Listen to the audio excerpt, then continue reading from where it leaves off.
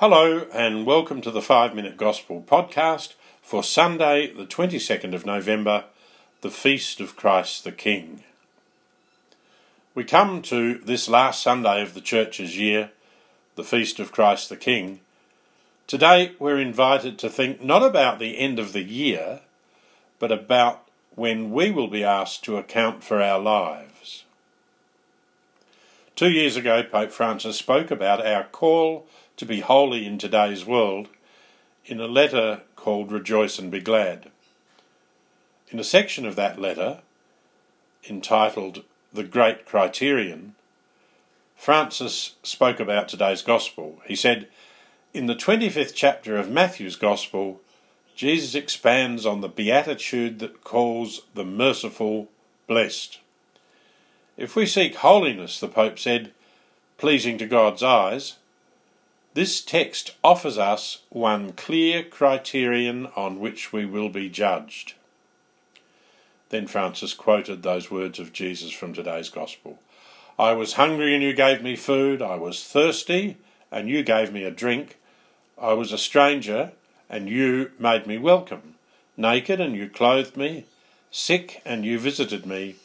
In prison and you came to see me. If we want to be holy, Francis said, Jesus' words in today's Gospel are the one clear criterion, the standard, the benchmark by which our lives will be judged. To make his teaching even clearer, Jesus went on, then the virtuous will say to him in reply, Lord, when did we see you hungry and feed you, or thirsty and give you a drink? When did we see you a stranger and make you welcome? Naked and clothe you? Sick or in prison and go to see you? And Jesus said, they will hear the reply, I tell you solemnly, insofar as you did this to one of the least of these sisters or brothers of mine, you did it to me. The Gospel reminds us that Jesus will come at the end of time, but it also reminds us that Jesus comes to us each day, here and now, in many ways, and most especially in the neediest and littlest of our sisters and brothers. And he wants us to welcome him in those people. Pope Francis says we must take these words of Jesus seriously without any ifs or buts, he says, because mercy is the beating heart of the gospel.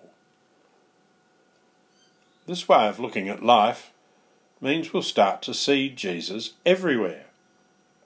It means especially the needy person asking for help or the person sleeping rough in the city is Jesus. The sick person whom I should visit is Jesus. The unemployed person whom I consider lazy is Jesus. The annoying relative whom I avoid is Jesus. The criminal in prison for a serious crime, or in some countries facing the death penalty, yes, is Jesus. The stranger, the refugee, the asylum seeker, the migrant is Jesus. The person whom I hold a grudge against is Jesus. Reading this Gospel on the Feast of Christ the King challenges us to welcome and treat the neediest and littlest of people like royalty. Like royalty. Whatever I do or don't do to these people, I do to Christ the King.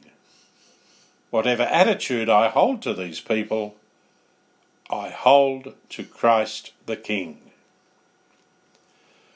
Let's pray that we'll meet Christ the King and welcome him in his word and in the Eucharist when he gives himself to us, but also when he gives himself to us in our littlest and neediest sisters and brothers.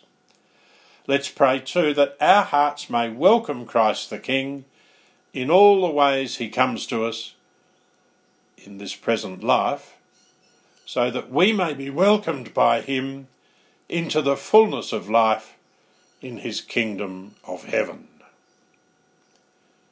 God bless you all.